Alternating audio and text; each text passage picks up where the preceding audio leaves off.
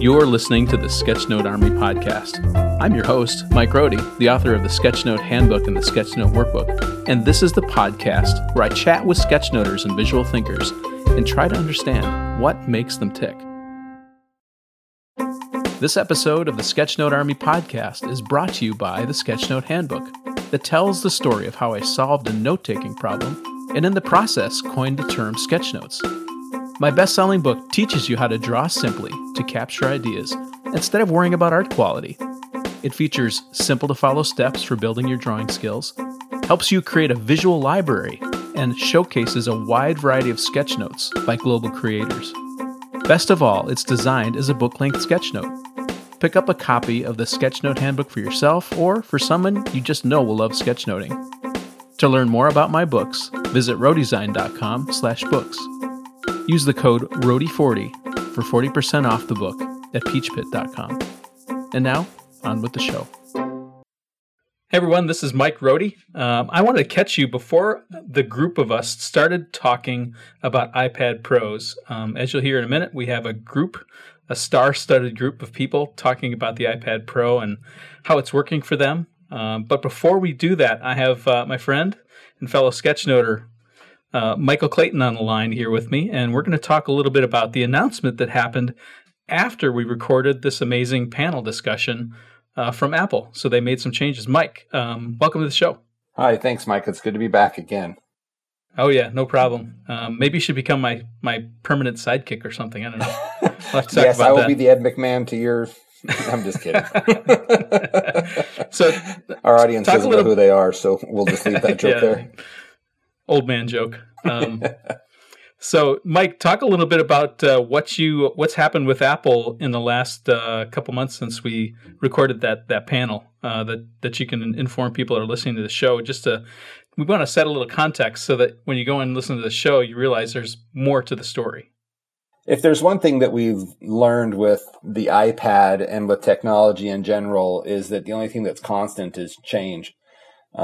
And they keep doing that. And there's been a couple of announcements since we had that panel. What was it, about 2 months ago, I think, is when we talked about something like that. Yeah, I think so.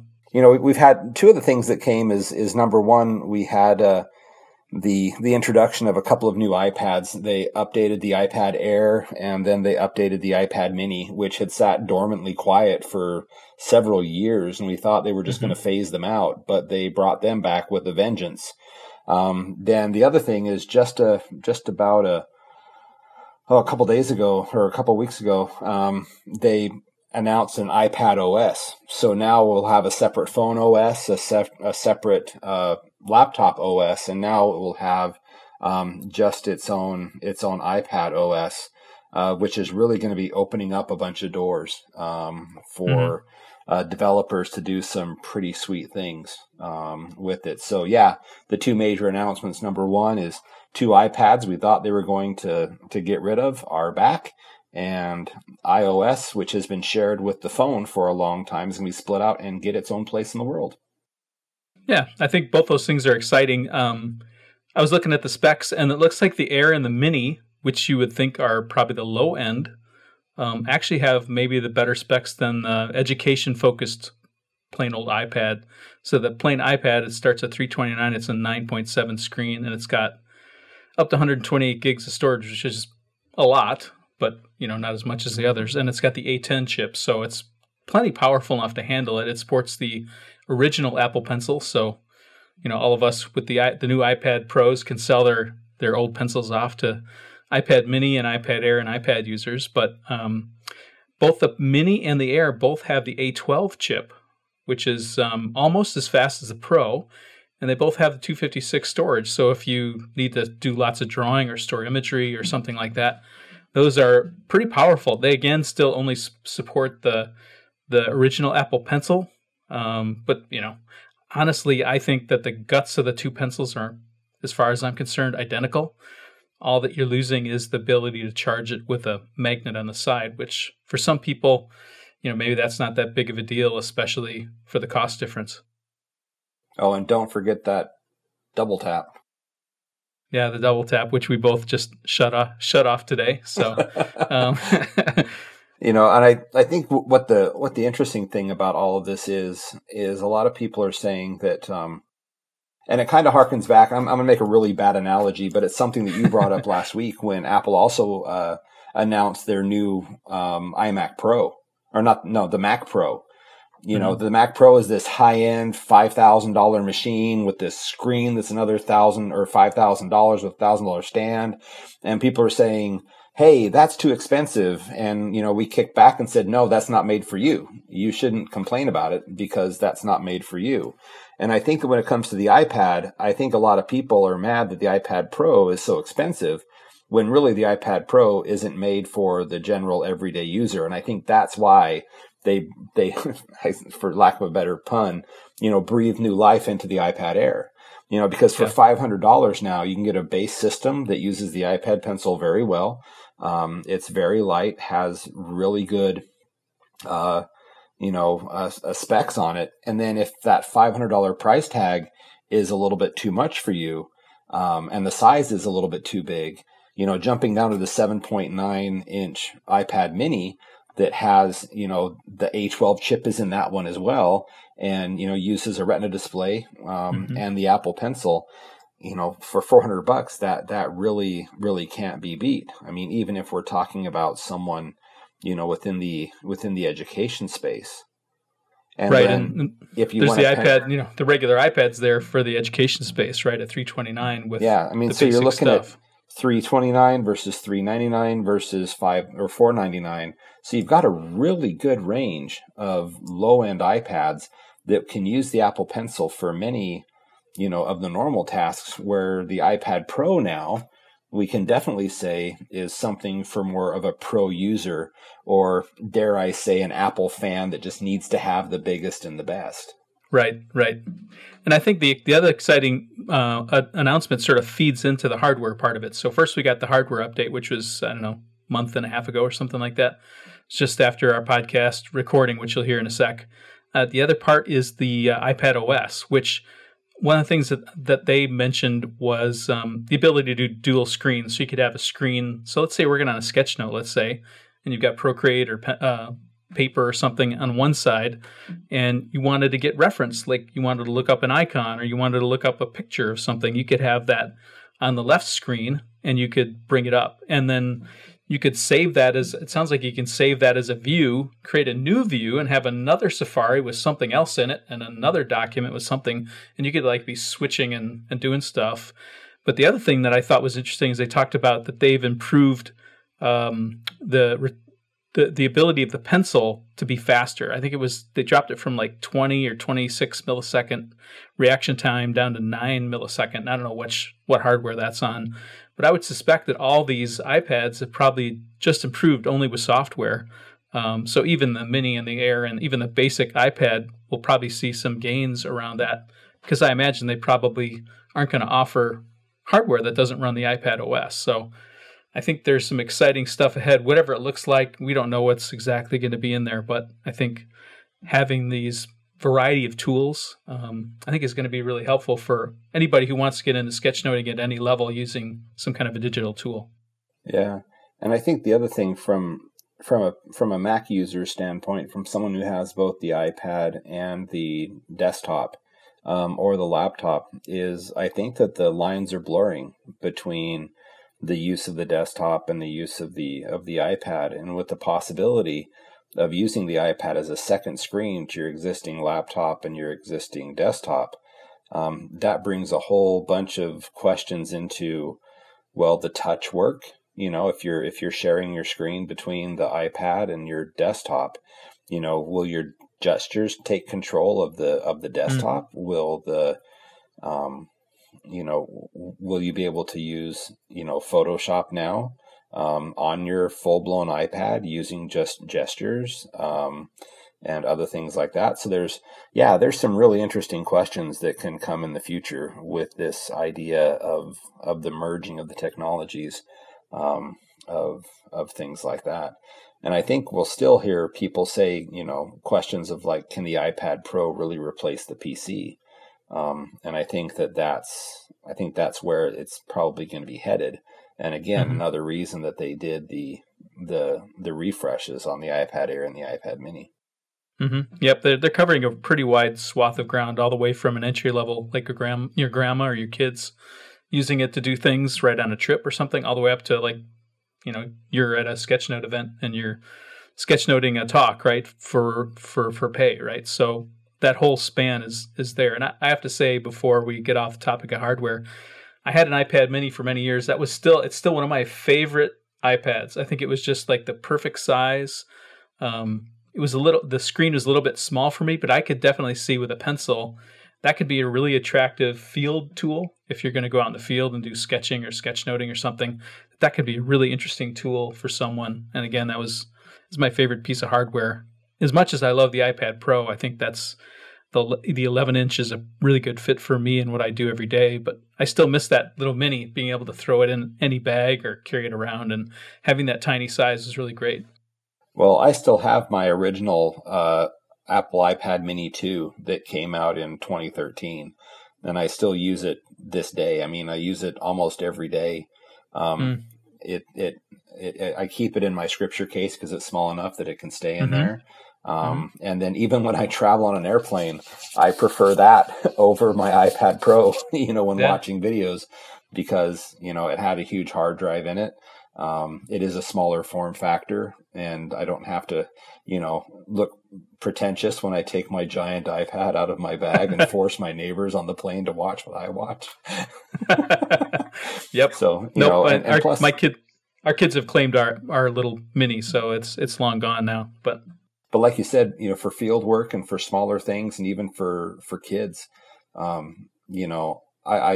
wouldn't feel bad handing a $330 iPad to a child, saying, here, go ahead and use this on a daily basis. I may have a little bit of a problem handing them a $1,500 iPad Pro and saying, right. So, the good news is, as you're about to get into this panel discussion we have about the actual details of using the iPad Pro specifically, is if you're not ready for the iPad Pro, and we discussed it in the episode, like who this is for, right? If you're not ready to go to that level, if that's just a little too expensive, the great news is that there's lots of options in hardware, and that the operating system that runs all these machines is also coming around to support you and make your life easier and better. And it's going to open it up, I think, for developers. A lot of the moves that they're making, it's just going to make even more great tools available from the software side to support the hardware. So I think things are getting better. It's really good news.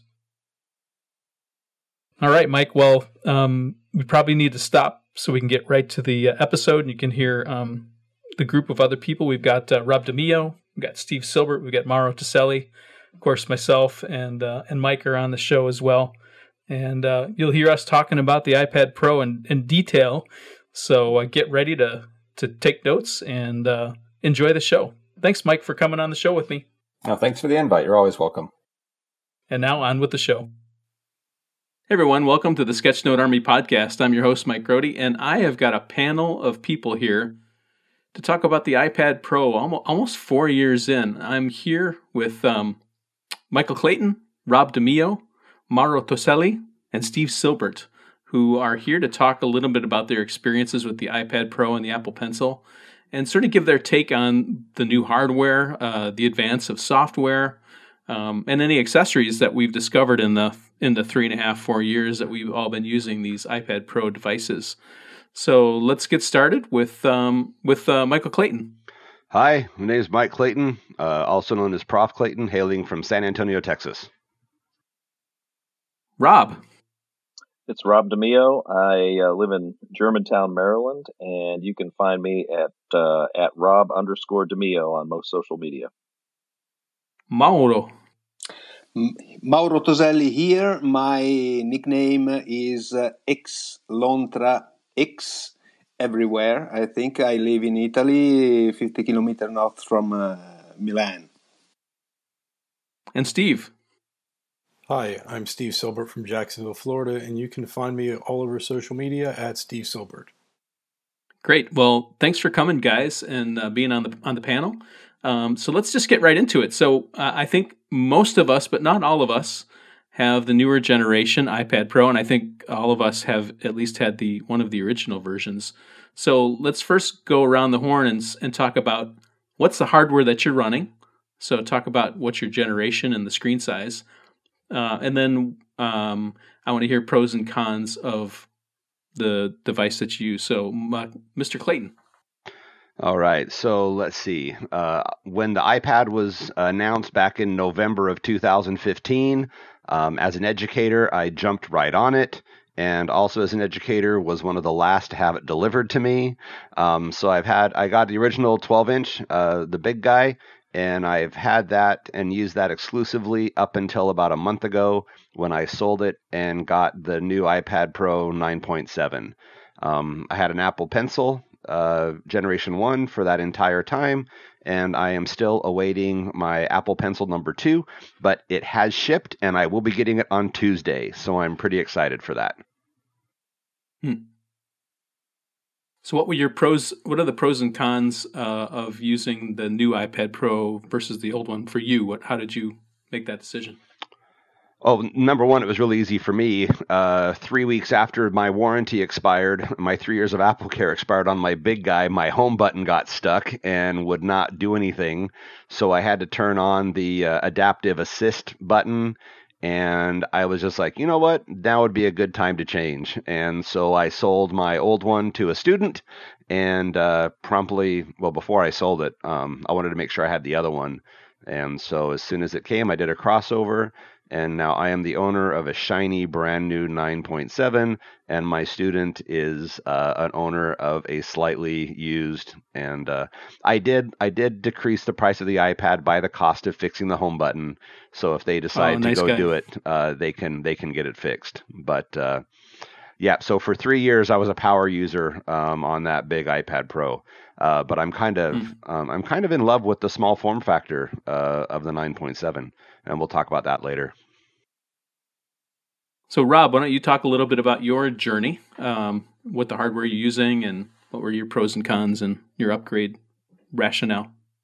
Well, I originally started with a tablet that wasn't an iPad. I got one of those Samsung Galaxy Note Pros and used that for a few years for doing digital sketch notes. And so that's sort of where I cut my teeth. But then I upgraded to the iPad Pro back in 2016, I think it was. So it had been out for a little while. And I got the 12.9.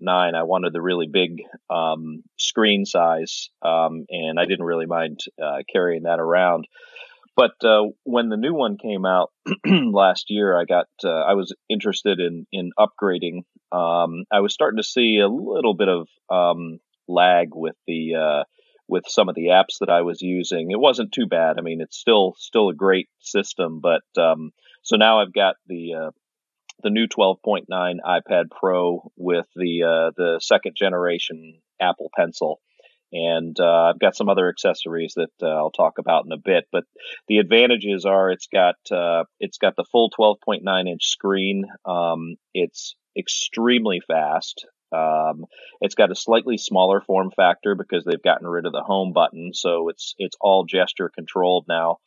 And it's got great battery life as far as I've been able to tell. And the second generation Apple Pencil is nice because it charges through magnetic contact as opposed to the what I thought it was a flawed design to stick the old Apple Pencil into the end of it. I mean, that was just waiting for it to break. So that's those are the pros of the new iPad, in my opinion.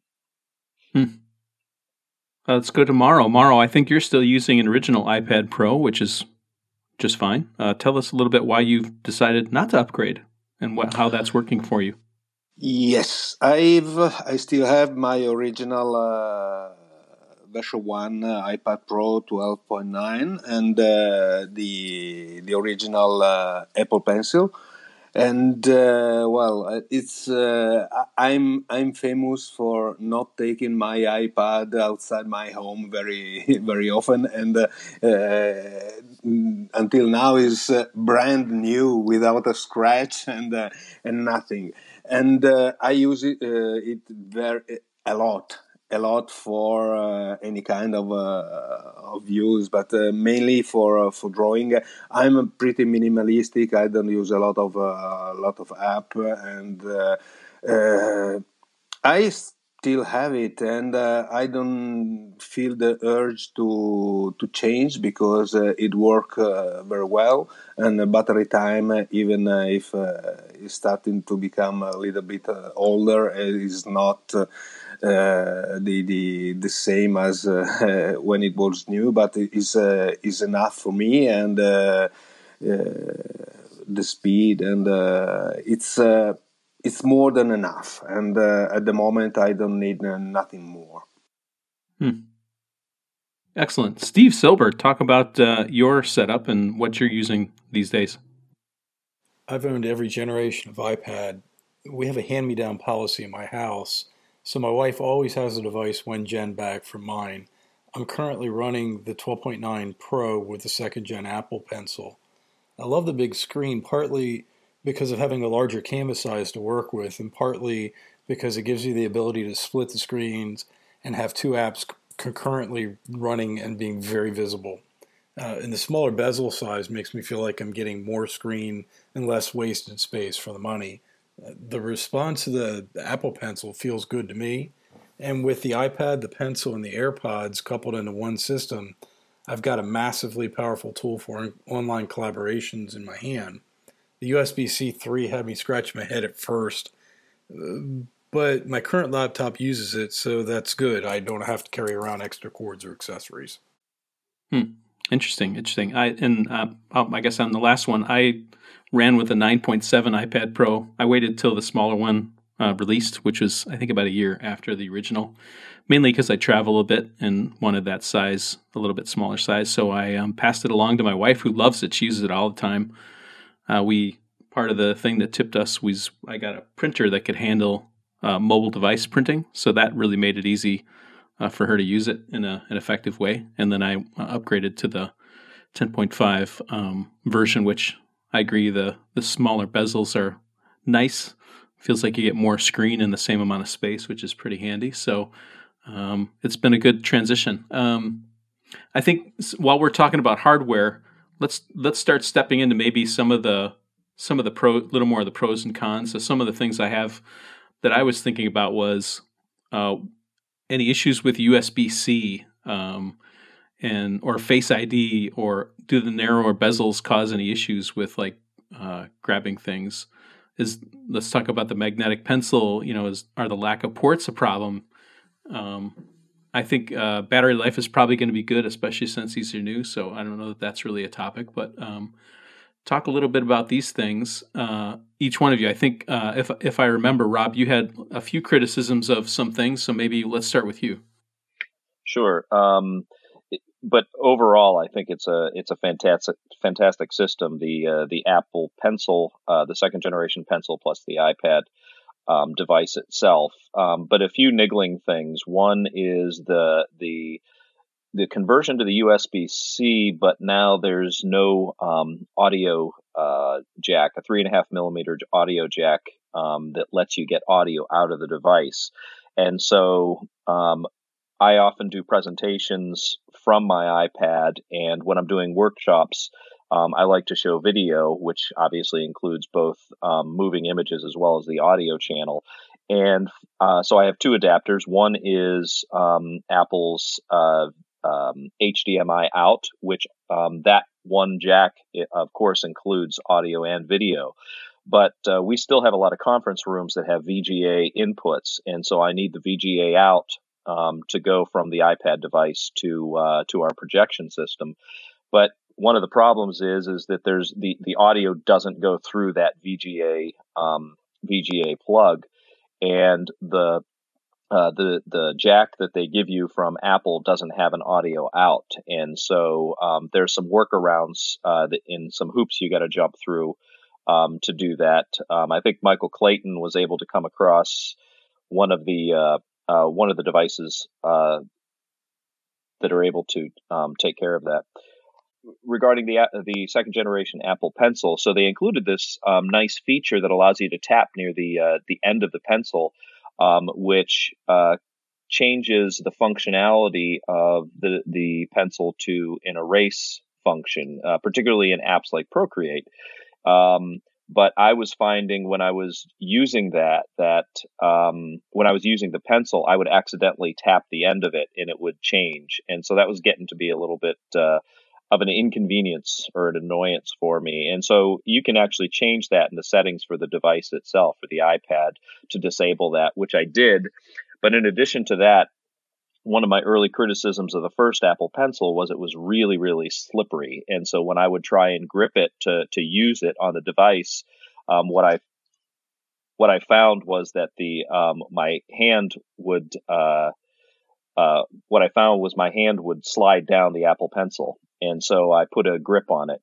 Well, had to do the same thing with the new pencil, even though the texture has changed some. But generally, putting the grip on there seems to work well, and it doesn't interfere with the tap once you've disabled it.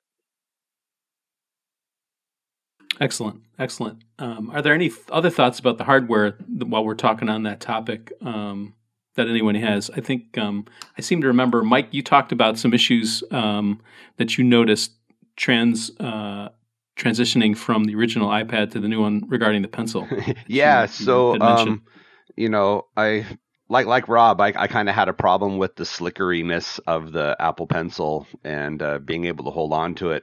But the Amazon is riddled with a bunch of sleeves and cases and stickers and stuff to kind of help reduce the slip on that. And I know that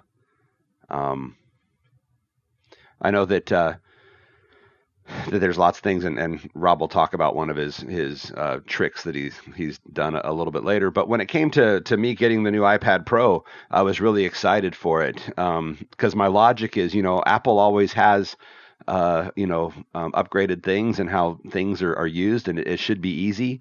And I was really dismayed when I got my new iPad Pro and I went to try to pair my Apple Pencil Generation 1. I guess I didn't do my research very well, but with the lack of the Lightning port, there's no way for you to try to get it to go. And so I figured there might be, something. So I did some research actually and found out that the Apple Pencil 1 is in no way able to connect to the iPad Pro 2 or the updated version. And so I was at a loss. I went from using the Apple Pencil 1 to just using my fingers. But one of the cool things that Apple released about a year ago was an updated iPad. It's not an iPad Pro, it's just an iPad, but it actually is compatible with the Apple One pencil. And so I bought one for my students to use and had a pencil paired to that. And I realized that my daughter, my 13-year-old daughter, she had gotten an iPad for Christmas. And so I hollered at her and she came in and I gifted her my Apple Pencil 1. And within 5 minutes, I started getting a bunch of parental notifications asking for different drawing software, coloring software, and things like that. And so she is loving the Apple Pencil 1. So a note to those out there who are thinking of upgrading: if you love your Apple Pencil 1, you're going to have to get an Apple Pencil 2 or some other stylus to work with it because, it's not going to work. This part of that challenge because with the original iPads, I think if I remember right, in order to pair the Apple Pencil 1 with the device, you had to physically plug it into it. I imagine I'm sure that you probably tried like plugging in a Lightning adapter into a USB-C adapter, and that probably didn't work so well. Yep. And the thing is there's a wonderful video by the guys at Macworld who they tried many different things to get it to pair, and it would never pair. And so they were actually kind of upset. Yeah, because if there's Bluetooth there should be a way to do it, but obviously they're different. I think my sense is that the guts of the pencil are identical. Honestly, I can't tell the difference between the two, like other than the shape of it and it's magnetically charged. It feels the same. I don't think the quality's improved or anything. So they must have just closed off that loophole. It'd be interesting. I doubt we'll ever find out why, but so it goes. I wanted to mention one last thing while we're still on hardware for those that are listening. A couple of options. There is a new iPad. It's not a Pro. It's just called the iPad 9.7. What's interesting about it was released about, a year and a half ago, something like that, by Apple for the education market. And the reason they offered it was a lot cheaper. It's around $400, I think, $399, and it does work with the original Apple Pencil 1, or whatever the original kind that you plug in with a Lightning port, but it's pretty reasonably priced. It's the same size as the iPad Pro 9.7. It's got the same screen, so the screen has got to be there for it to work with the pencil. So if you're thinking about doing this, let's say you're listening and you haven't upgraded to an iPad Pro at all, that might be a path forward for you that's not going to be so expensive as the iPad Pros. And then probably the other thought might be looking into refurbished or used devices, sort of like the student that purchased his from Mike. That might be another option if you're thinking you want to get into the hardware and you want to keep the price reasonable. That's something to consider. Well, and one of the things too about the iPad 9.7, the touch is a little bit different. There's not as many levels of pressure sensitivity. There are some limits to the hardware. It is a basic connector, and so the iPad Pencil for that one is more of a stylus than actual features of other things, and so that's a limit too. Not skipping ahead too much, but talking about accessories. For educators, Logitech has a case keyboard combo with what they call the Logitech Crayon, not the Apple Pencil. And the Crayon is about $70 and the keyboard is about $65 or $80. And when you pair those two things together, it's a nice rugged case for primary education and has a slot to hold the Logitech Crayon. So if you want to just go on to Amazon and type in Logitech Crayon and Logitech Apple Case, you'll see both of those things together, and I think you can buy them in a pair. And so that is a nice, safe way to do it. If you don't want to spend the $100 on the Apple Pencil, you can spend just the $70 to get the Crayon. That's good in context to pencil discussion that we're having. Any other? I think we probably covered the hardware pretty well. Let's jump now to software, and let's go back around, starting with you, Mike. What software are you using with your iPad Pro, and has there been any change since you first started? So I have an entire screen on my iPad Pro that's dedicated to icons for drawing software, and while I might have 20 icons on that page, there's really only 3 that I use. I'm in no means a power user to the effect of some other people on the panel, so I'll let them talk a little bit more about each of those. But if I were to go from most used to least used, Procreate is my app of choice. It's a wonderful, full-fledged, full-brushed, full-layered, full-color, full-featured app that works wonderfully. Second is Paper by 53.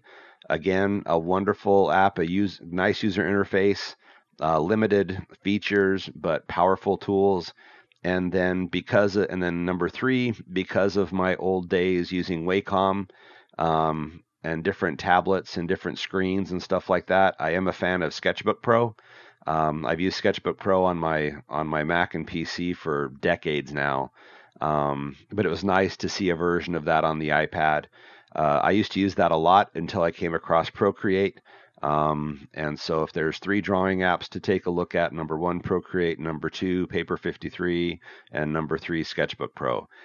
There's a bunch of other ones. There's Adobe Suite of apps. There's other drawing ones, but they just fail in comparison, and I don't even think need to be mentioned. So those are the 3 that I play with quite regularly. So, Rob, I know that you're like the Procreate king on the panel. I'm a big fan of it as well, but you're really deep into it and you've done lots of work with it. Talk a little bit about your setup there and if there's any other tools that you use in addition. So the iPad Pro, Apple Pencil plus Procreate is, for me, the ideal way to make digital sketch notes, and it's been my combination of choice since 2016 when I got my first iPad Pro. Now, Michael is exactly right about Procreate. It's full featured, which means you have essentially infinite possibilities when it comes to using that software. Also meaning that there is a level of complexity with the application that can be pretty daunting to a first-time user or a second-time user or a third-time user. But when I saw all the features that it had in it without knowing how to use it, I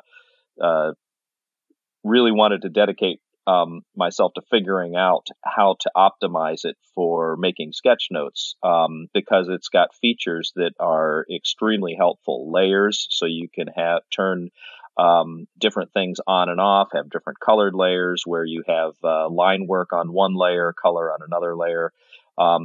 You can configure brushes, customize them the way you like. In fact, I didn't know how to do brush lettering, and so I actually learned a little bit using the pressure sensitivity of the Apple Pencil on the iPad and Procreate, and then learned how to do it with real brush pens afterwards. And it turns out that it was kind of a fun way to learn. Then there's a number of different aspects of it that have really made Procreate into a mature software app. But basically, that's the app of choice for me. And occasionally, I'll put little tutorials out on social media when I come across different features, because, like I said, it's a sophisticated tool, and I try to help with lowering the barrier to entry on that. Cool. Are there any other tools that you use in addition to it? Do you do any presenting from the device, and do you just use Procreate for that, or are there other tools that you maybe bring the Procreate drawings into on the iPad Pro? I do all of my presentations from my iPad, and so I may use PowerPoint a little bit on my desktop PC, but then I'll export to PDF. And most of my presentations have some hand-drawn visuals that I'll import into the PowerPoint and then convert to PDF. But in addition to that, I also give presentations that are themselves based on a sketch note. And so there's a nice app called Tour. It's not spelled like it sounds. It's spelled TAWE. And that allows you to import an image and then plan a tour around that image, both zooming and panning and going from one location in the sketch note to another. And I found for certain types of presentations, that's extremely effective. When I'm talking about the facility where I work, we have a number of different instruments laid out around an instrument hall. And so what that allows me to do is make my sketch note based on a schematic of the instrument hall, and then visit each of the instruments to show what each of them do. So Tour can be a very nice application if you want to give a presentation from a single static image. Interesting. I was hoping that you'd mention that. I know that there are a few people that use that, and it seemed powerful. I've not played with it yet, but thanks for mentioning that. We'll make sure it's in the show notes for people that are curious about these other tools that people are talking about. So next up, let's talk a little bit to Mauro Toselli. Tell us about your software choices. Oh, well, it's like Michael. I have a folder with a lot of app for drawing, sketching, but I use just 2 or 3 of them. Mainly, my go-to app is Paper by 53 because it's simple user interface, because I'm used to that. I know how to expect. I became a patron since they started this program, so I have the Pro version since the beginning. All the new features suit very well for my style of sketchnoting. It's enough for me. Sometimes I feel I miss the layer. The ability to use the layer, but using the background image and making copies and copies and copies and importing in paper, I can it is not having the ability to not having the layers is not so blocking for me. I started to work with paper since the beginning because it's very close to working with real paper. When I started sketchnoting digitally, I had this struggle because, and we also talked in those days on Twitter. There were some conversation. Is sketchnoting digitally cheating? Some kind of cheating? I think we are over it, and it's not a problem anymore. But as I'm kind of purist, using paper with limited tools, limited functionality suited me very very well. The export, the ability to export in PDF or PNG, and sending the images through various storage system like Google Drive or Dropbox or whatever. It's okay. It's okay for me. I use it both for myself and for work. I draw, I make a presentation, also for customer when we go to present a solution for the company. I made a presentation and export in PDF, and they work very well. Another app I use is Adobe Draw, because you can connect through Adobe Suite. You can connect directly to Illustrator. So I draw what I need, and then my girlfriend, which is a graphic designer and know how to use Illustrator very well, they can refine and work with it. It's a battery sucking app, but it's okay. The third app I use sometimes is Astropad, which allow you to use the iPad as a second screen, and I can draw from the iPad directly in Photoshop, and control the app. I control the Photoshop directly from the iPad, which is very good. Occasionally I try new stuff. I used to work in the old, now retired War Visual app from Holger Hoffman, and but it's okay. It's just a question of the time to market. If I go on paper, I know that in a reasonable amount of time I get my result, and it's okay for me. That sounds really good.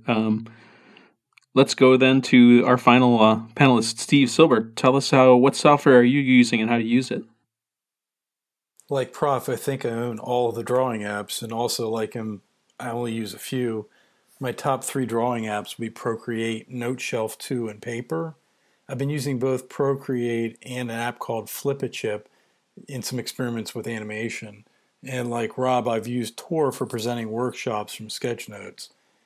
I only scratch the surface of the myriad of features with Procreate, and that's okay by me. If I find there's something I can't do, I can always ask Rob because he's deep under the hood there. I've been using high-resolution canvases lately, and that limits the number of layers, which forces me to think forward when drawing, which has been a big benefit for my workflow and how I process information. And as a bonus, now that Procreate includes the ability to import fonts and type text, my streamlined workflow has become even more streamlined. Regarding NoteShelf, it's a really interesting application. I find it to be extremely useful because it couples solid drawing features with text recognition. So I can write notes and have the app convert my quickly written scribbles to a custom font that's a neat version of my own handwriting, and export the whole thing as PDF or any other feature. That sounds really great.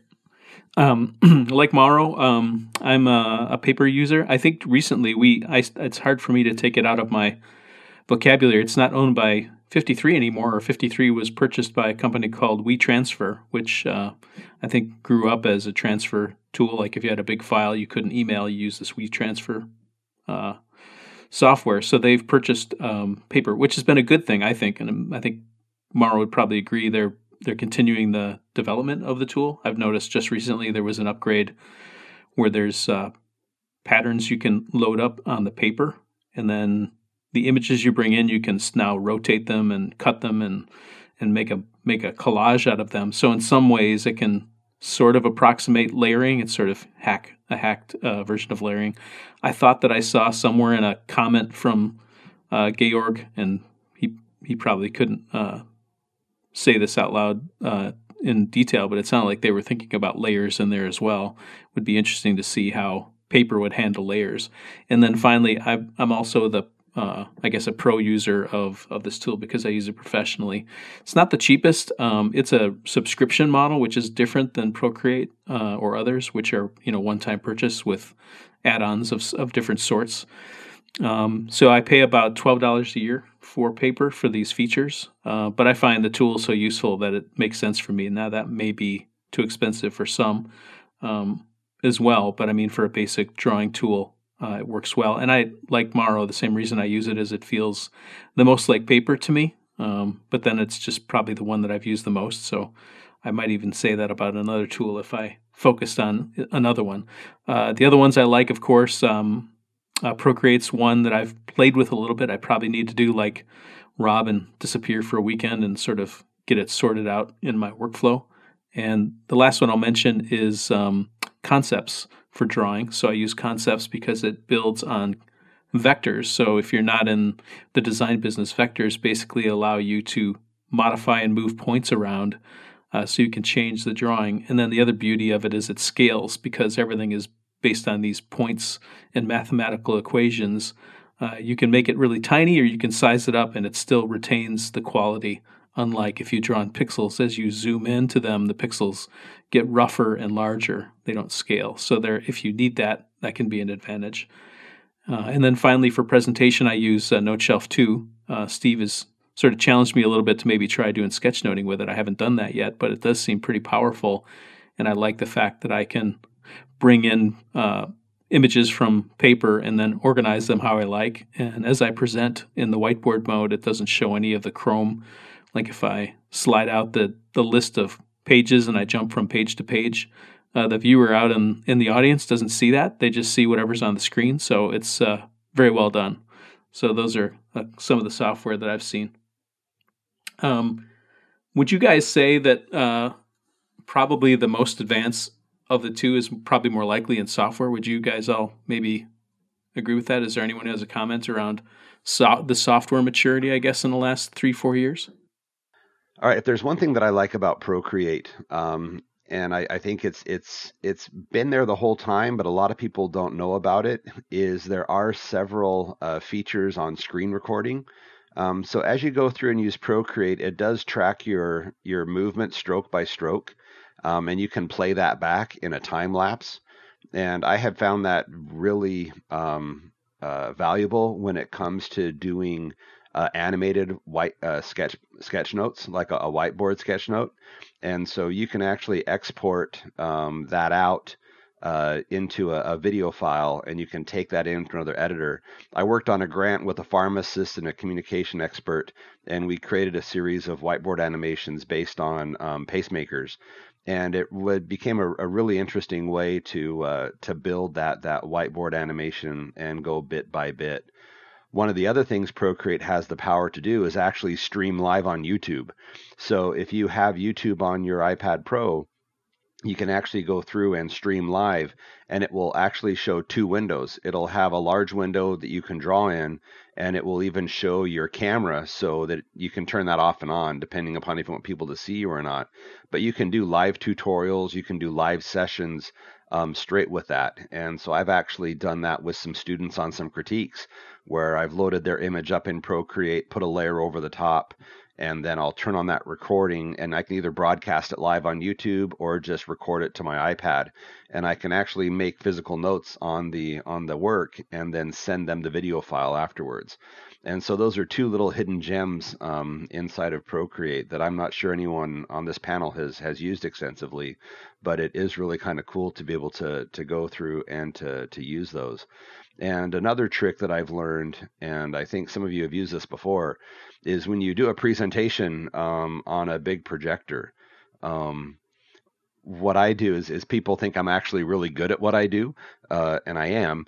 But the thing that I like about it is I can take a drawing or something I'm going to do in a workshop or in a presentation, and I can have the slide already drawn, but I lower the opacity down to like 5%, where I can see it on my iPad plain as day.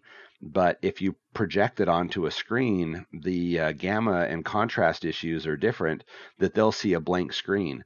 And so as I'm trying to fill in things, like one of the things we have is, like building an icon library. We may have the words on the screen at full opacity for the people to see, but we may have a little sketch underneath that's the 5% that people can't see. And all I'm doing in my presentation is tracing over what I've already drawn. And people think it's like, wow, you pulled that out of thin air. So, there's a magician revealing his trick. But, having that kind of contrast, and it does work in paper, it does work in Procreate, it does work in Concepts, it works in all those different things. And sometimes even, and Rob and I talked about this a while ago, in Procreate now, there are a bunch of grids, dot grids, line grids, that you can actually just lower the opacity on those too. And you can go through and so people think you're writing on a straight line and you're drawing these really neat boxes and being very organized, when really all we have is just a cheat sheet underlying it that helps us through the presentation. Not trying to be dishonest, it's just something we can do to help us through and to keep us on track. So that's something in Procreate that I've grown to really love and appreciate about going through and doing that. Hey, thanks for the cheat sheet, Prof. I mentioned before that the split screen's useful. I do a lot of sketchnoting from text that someone else has written on a topic. I use an app called Liquid Text, which I should have had in my top 3, to import the text file, then highlight important points and doodle in the margins. Then I'll pull up Procreate in Liquid Text in split screen mode and begin sketching with the reference side by side. And even for those apps that don't support split screen, like Kindle, switching between apps is fast and simple enough to not disrupt my thought process. Just simply having the ability to just carry around a single device and have it function seamlessly in so many ways makes the iPad Pro big screen worth the investment for me. That's a pretty nice feature. You just have one device, you can be anywhere you like and bring up that reference and work, which is really great. I mean, that's one of the beauties of the iPad. Even in the larger size, it's just so portable, and you can take it anywhere and use it anywhere. So that's a really cool idea. I think a lot of times I forget that there's a split screen. Sometimes I do it by accident. So it's interesting that you're making use of it and making part of your workflow. That's good to remember that these tools have so many features that we often just don't even think about using. Now let's move on from software, and now we're going to get back into some, I guess, related to hardware accessories. So what kind of accessories? I know there's been a big discussion lately. I know there's a pretty long thread with Rob and many other people jumping in around the USB-C port and some of the issues around it, things that are challenging, but also I think there's some advantages. Since I mentioned Rob, why don't we talk with you about your adventure down Kludge Lane to solve the problem at work? Okay, so I have a workshop I'm giving in a couple weeks, and what I hadn't done is tried to output video from my iPad with sound. And so, as I mentioned earlier, I came across this issue where neither adapter or any of the adapters that I had, none of them would work, giving audio out as well as video out when it came to a VGA projection system. And so the kludge that I think somebody from Twitter posted that they were able to come up with is a USB-C to VGA out adapter that had, in addition to the VGA connection, but it also had the 3.5 millimeter audio out. And but unfortunately, it also needed USB into that jack to power it. And to top it all off, that had to be converted into an HDMI.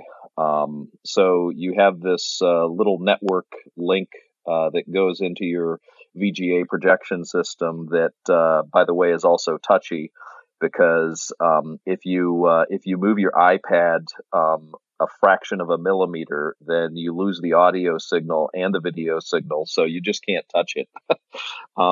So that's the best that I've been able to come up with. My IT folks actually found a different solution by a company that does it through Wi-Fi. So there's a Wi-Fi out from your iPad that basically means you have to have your audio-visual system in your conference room linked into this special system. So that's the route that I'm going, because the other one's just too touchy, and I can't afford, in a workshop where time is really limited, or in some other scenario where there's a lot of pressure to perform in a compressed time period, to have something go awry. So that's one accessory for the output. So I do a lot of presentations. So having the VGA out and the HDMI out is essential. The other two sort of accessories I have for my iPad that are really important, I alluded to initially, of having a rubber grip on near the tip of my Apple Pencil. And so what I do is I just have a hack. One of my favorite analog pens is the Uniball Signo 207 Bold gel ink pen. And so whenever those are empty, I'll just pull off the rubber grip from that, and that slides on perfectly and is nice and fits nice and tightly around the pencil. And that's perfect for me. The grip is just right. The other accessory I have is the IllumiShield screen cover, which I originally got at your suggestion, Mike, for my old iPad Pro, and now with the new screen, the new form factor, the lack of the disappearance of the home button, IllumiShield came up with a series that now fits on or a version that fits on the new iPad Pro, and it gives you a little bit of tooth for drawing. So there's just a little bit of resistance that it no longer feels like writing on glass or ice, which to me is a bit uncomfortable when I'm trying to do some precision type lines and things like that. That's often the first thing that I recommend to people. And usually I have my iPad Pro in the office. I think there's 3 people with iPad Pros, and I said, here, try this. And they're like, what? How does your iPad Pro feel that way? And I said, well, I have a matte screen cover, and I'll send you a link. And usually the next day they've got one on their iPad Pro. So I think it's sort of a game changer for most people. It would be interesting to see if there's people that have an opposing view that like that drawing on ice feeling. Maybe they may be out there. So Michael Clayton, I was going to bring you in because I think in the discussion around this kludge that Rob has been sort of struggling with, I think you found some kind of an adapter that may solve the problem, but you haven't really tested it. Do you want to talk a little bit about what you've discovered? So yeah, after seeing Rob's tweet on Twitter with the problem of going VGA out with the audio, I was just looking around Amazon and I found this adapter by a company called AOKin. It's a USB-C to HDMI, VGA, and audio adapter. So it's got all 3 in the front, HDMI on the left, the VGA in the middle, and then the audio on the right, and USB-C connection. And so I ordered it on the 11th, and I got it on the 13th. So I've had a couple of days to play with it.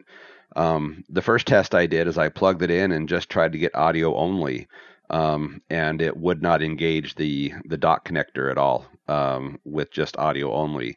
So I hooked it up to one of my monitors via HDMI and still had the audio plugged in for the headphones. And lo and behold, the iPad picked it up and it saw the dock connector. And not only did it do audio and video through the HDMI, but it also did audio through the headphones. So there was no way to disengage and separate the HDMI audio and the audio through the audio jack. That's pretty good. And so I went to an old monitor and hooked it up via VGA, and got the same thing. As long as the VGA was engaged, the audio port was engaged. And so I could see the image on the screen, but I could also see or hear the audio through the headphones. So again, it's not an audio solution by itself. There's a $9 adapter you can get at Best Buy that just goes USB-C to audio mini jack. But this little $20 adapter seems to solve those issues. It doesn't need to be powered by an external source. It's not touch sensitive, that if you bump into it, that it goes back and forth. Let the record show, Mauro just held up the little $9 adapter that you can use to go USB-C to audio. His is actually Lightning to audio, but it's the same kind of thing that Apple released with the iPhone 8 and 10.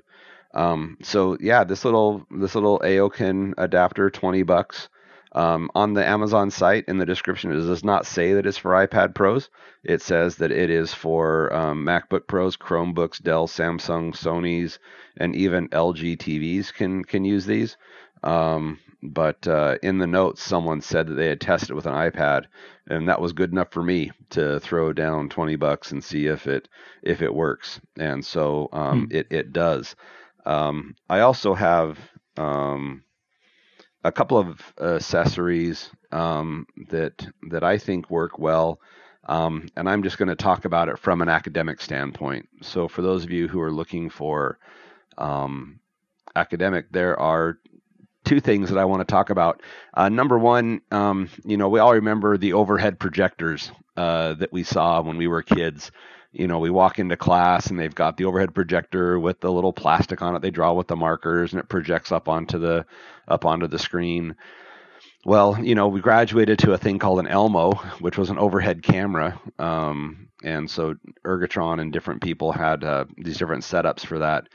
Well, when the iPad Pro came out, back in 2011, some companies started coming up with solutions where you mount your iPad into an overextended arm, and you could use the camera on it to project up onto the screen. And so about 7 years ago, Belkin released something called the Belkin Stage. It was a platform that is about 20 inches by 16 inches, and it had an arm going up the side that had an arm coming out that you could put an iPad mini or a full-size iPad up there, and you could use its camera connected to a projector to view things up on the screen. But Belkin has, in the Belkin Stage, it also came with an application called the Belkin Stage Pro, where you can actually annotate on the overhead projector. So you can have the object underneath, the book underneath, the drawing underneath, whatever it is, and you can record, you can take screenshots, or you can use a very rudimentary pen system and draw and annotate things. And so educators found that wildly intuitive and extremely helpful. For me, in teaching sketch notes, I like to teach on paper because not everyone has an iPad or some digital device. And so I could put my Moleskine underneath that on the stage and actually record the demonstration and upload it to YouTube or to Vimeo or to other places. So the Belkin Stage, when it came out, was about $200. You can now find it for $80 to $120. And then the app, there's a free version of it, and the pro version I think is like $5. So the Belkin Stage stand mixed with the app is really good.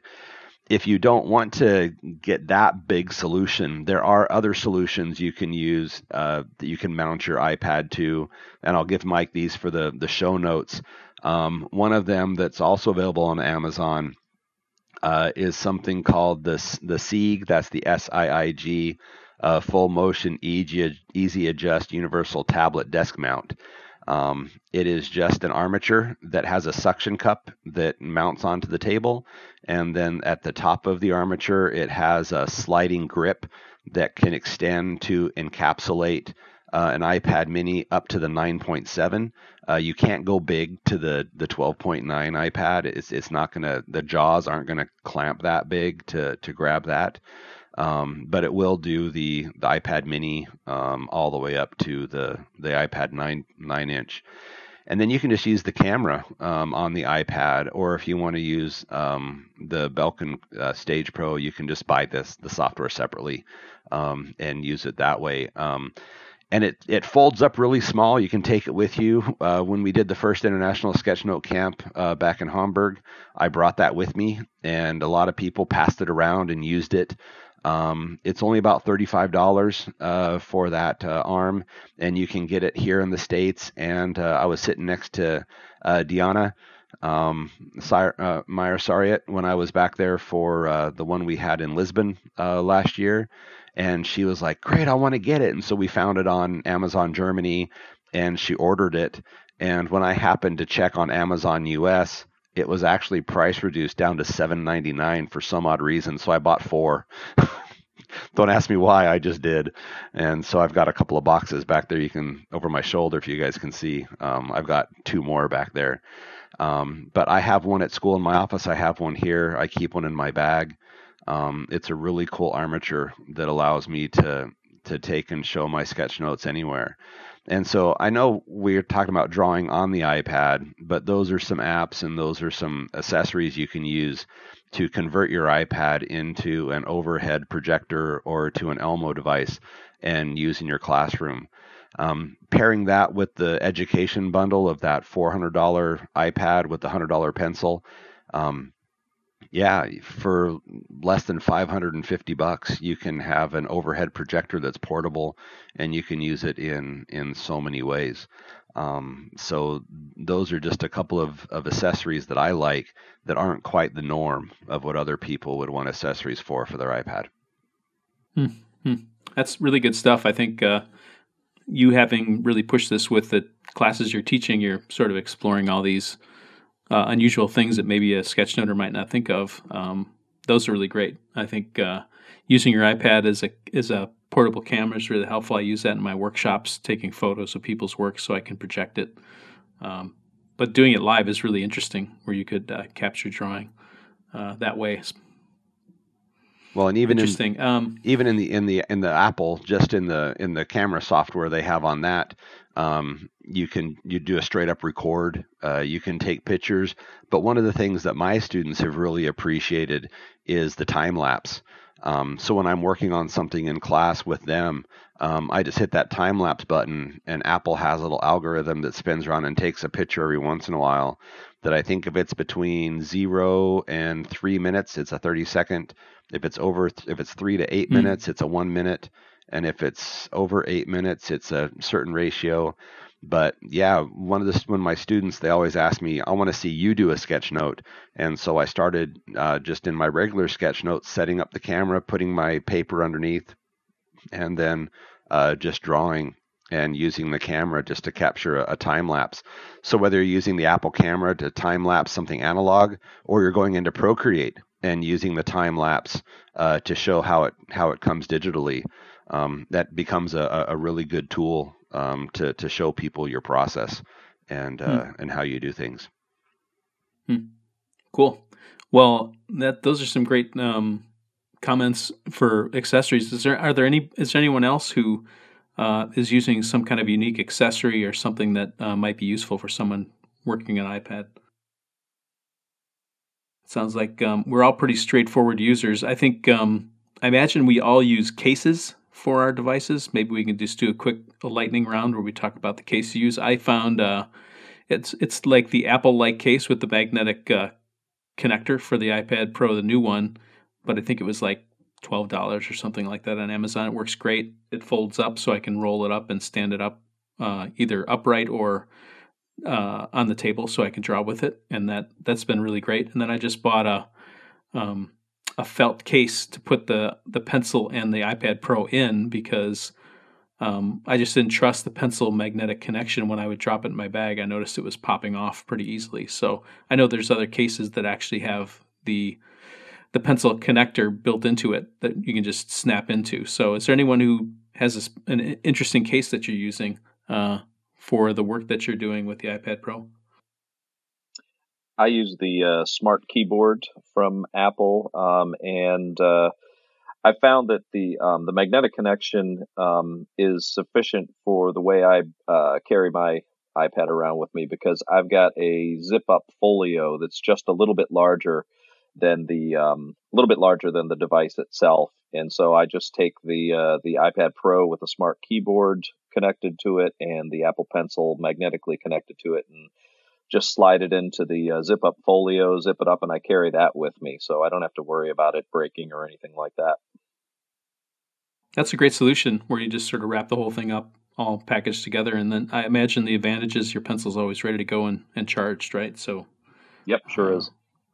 And the pencils do charge pretty quickly with us. You snap it on, and pretty quickly it'll charge right up. Rob, one last question for you. Do you still use? I remember way back when you would use sort of like a glove with 3 of your fingers were covered, and then the others are free to draw. Do you still use that glove? Yeah, you're right. I did use that early on, and I'm not sure exactly if there was an issue with the palm rejection with Procreate, or if it was the device itself. But one thing that's happened is that that I no longer have a need for it. So I don't use a glove anymore, and I'm still I rest my hand and my palm on the device when I'm drawing, in between, making strokes, even keeping it resting on there and just moving the pencil around. So it works pretty well. And I'm sure, you see upgrades coming through in the iPad Pros. I'm sure they've increased that palm rejection capability. So that's good to hear. So maybe to wrap up the podcast, let's talk a little bit about your opinion, upgrade or not upgrade. What are the benefits and disadvantages? I would maybe start out myself and say, unless you have a really pressing need to upgrade for speed or some other, and you just like having the latest thing, I had a real hard time switching from the 9.7. I mean, my wife definitely could use the original, and she's loving it. But I had a real hard time making the decision until knowing that Gail really needed a new iPad, and that helped me with that decision. Like, I could have probably continued using my original for probably another year or two, I suppose. Any other opinions about that?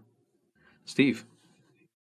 I think it's a personal preference thing. I find that I want to buy a device that's overpowered and I'll grow into, so the upgrade was worth it for me. On the other hand, each in the entire array of iPads is extremely powerful. If money's not an object, have fun and upgrade. If money is a driving factor, just rest assured that not having the latest and greatest doesn't exclude you from 90% of the features. I think that's probably, I've always been taught too, when you buy computers, to buy the most expensive or the most powerful thing you can in that moment that you can afford. Sort of gives you more of a principle, and that way you tend to have something that'll last a little bit longer and not run out of power. I think I back what Steve says. You just get what you want. If you can afford it, go ahead and do it. If you can't afford it, then go ahead and get what you can afford. As a person who went from the large 12.9 down to the 9.7, I just wanted a smaller form factor. I was enamored, by the large 12.9 screen. I really enjoyed it. I watch a lot of Netflix and Amazon Prime. When I'm sitting in my office, I may have it just propped up, running something in the background as another thing. And for those purposes, I was just like, so when I get the next one, I want to go to something a little bit smaller. When the 17-inch MacBook Pro came out like 10 or 12 years ago, I was like, yeah, I'm going to get that one. It's going to be the big screen and everything. Well, after carrying it around for 3 weeks, I hated it because it was just so big that one of my faculty was like, I'll take it. And so I gave it to her, and I went and bought a 13-inch MacBook Pro. And I was like, this is so much nicer. It's an easier form factor and everything. And while I did ultimately settle on the 15-inch one a few years later, to me, the 17 was too big. I thought I'd have that fear when I got the 12.9-inch iPad Pro, and it wasn't. Like you've said, it fits really well into the sleeve of a 15-inch laptop computer. So I was zipping my iPad Pro and my laptop into the same in case and carrying them around together. Just putting the pencil in there with it. But I think that when I did the upgrade, this last month, I went with the smaller form factor just to see what it's like. And so far, as far as portability and carrying it around, it works well. Now, when my pencil shows up this week and I can start drawing with it, I may long for that extra, 2 diagonal inches of real estate. But for right now, I can't see myself complaining too much about its size. And one of the things too is my old iPad only had, I think, the 256 or 512 memory inside. And especially when you're doing a lot of layers and a lot of video and things like that, the iPad can fill up really quick. So I actually opted for the smaller size and the larger. I think I have a terabyte inside on this one. So I compromised size for space inside to be able to hold more stuff. And so I think those are some things you have to look at when you go to purchase it. All good wisdom from you guys. Mauro. Yeah, I'm a kind of Dr. Jekyll and Mr. Hyde. I work in IT. I'm an IT director, and at work I'm very hungry, and I always need the last technology, the strongest, the bigger, very fast processor, very fast SSD, and you never get enough. At home, it's quite different. Yeah, it's quite different because I have to be realistic. And as Steve said, is not only the return of investment, okay? And because thanks God, I can afford to buy a new iPad Pro, 12.9 inch, and a new Apple Pencil. But really, I don't need it. What I have is just enough. Maybe I can use that money for something more useful, for I don't know, even charity, whatever. And I'm fine for what I have. If I don't arrive at the bottom of the barrel and start scratching, I stay where I am. It's fine for me, the old one. Well, and I think that's maybe the good message from this is that it seems like now, almost 4 years in, there's many price points you can come in and you can buy the $400 one, which will certainly work with the pencil. You can buy a refurbished one if you want to take advantage of someone else upgrading, or you can buy the newest one and really push it if you find that you need it. So that's the good news. There's lots of options for sketchnoters that want to use an iPad and sort of get into it. Especially if you are not sure about it, you can sort of step into it, or maybe find someone and use it for a day or something and make sure that you can use it. So that's the good news. There's lots of options. Well, thank you, everyone, all these guys for being on the show. Mike Clayton, Rob DeMio, Mauro Tiselli, and Steve Silbert for taking time and sharing your opinions on the iPad Pro. Hopefully, this has been useful for you listeners out there who are considering it, either have one and thinking about upgrading or haven't really made the step yet, that you got some valuable information. And if you're into the iPad Pro, that you've got some good ideas for accessories that you can use. And I'll make sure and have the guys make a list of all their favorite accessories, and we'll put all these in this. This will be a massive show note, I have a feeling, with all kinds of links. So take a look in the show notes. And until the next episode of the Sketchnote Army podcast, this is Mike and Rob and Mauro and Steve signing off. Thanks, guys. Thanks, Mike. Thank you. Thank you, Mike. Thanks, Mike. Thank you. Bye. Bye-bye. Thanks for listening to the Sketchnote Army podcast. This podcast was created by me, Mike Rohde, and is edited and produced by John Schiedemeyer, who also created the theme music for the show. Special thanks to Chris Wilson for the show notes each episode. To support the creation of this show, I invite you to buy one of my books, the Sketchnote Handbook or the Sketchnote Workbook, either for yourself or a friend. You can find the books at Amazon or go to peachpit.com and use the code ROHDE40 for 40% off.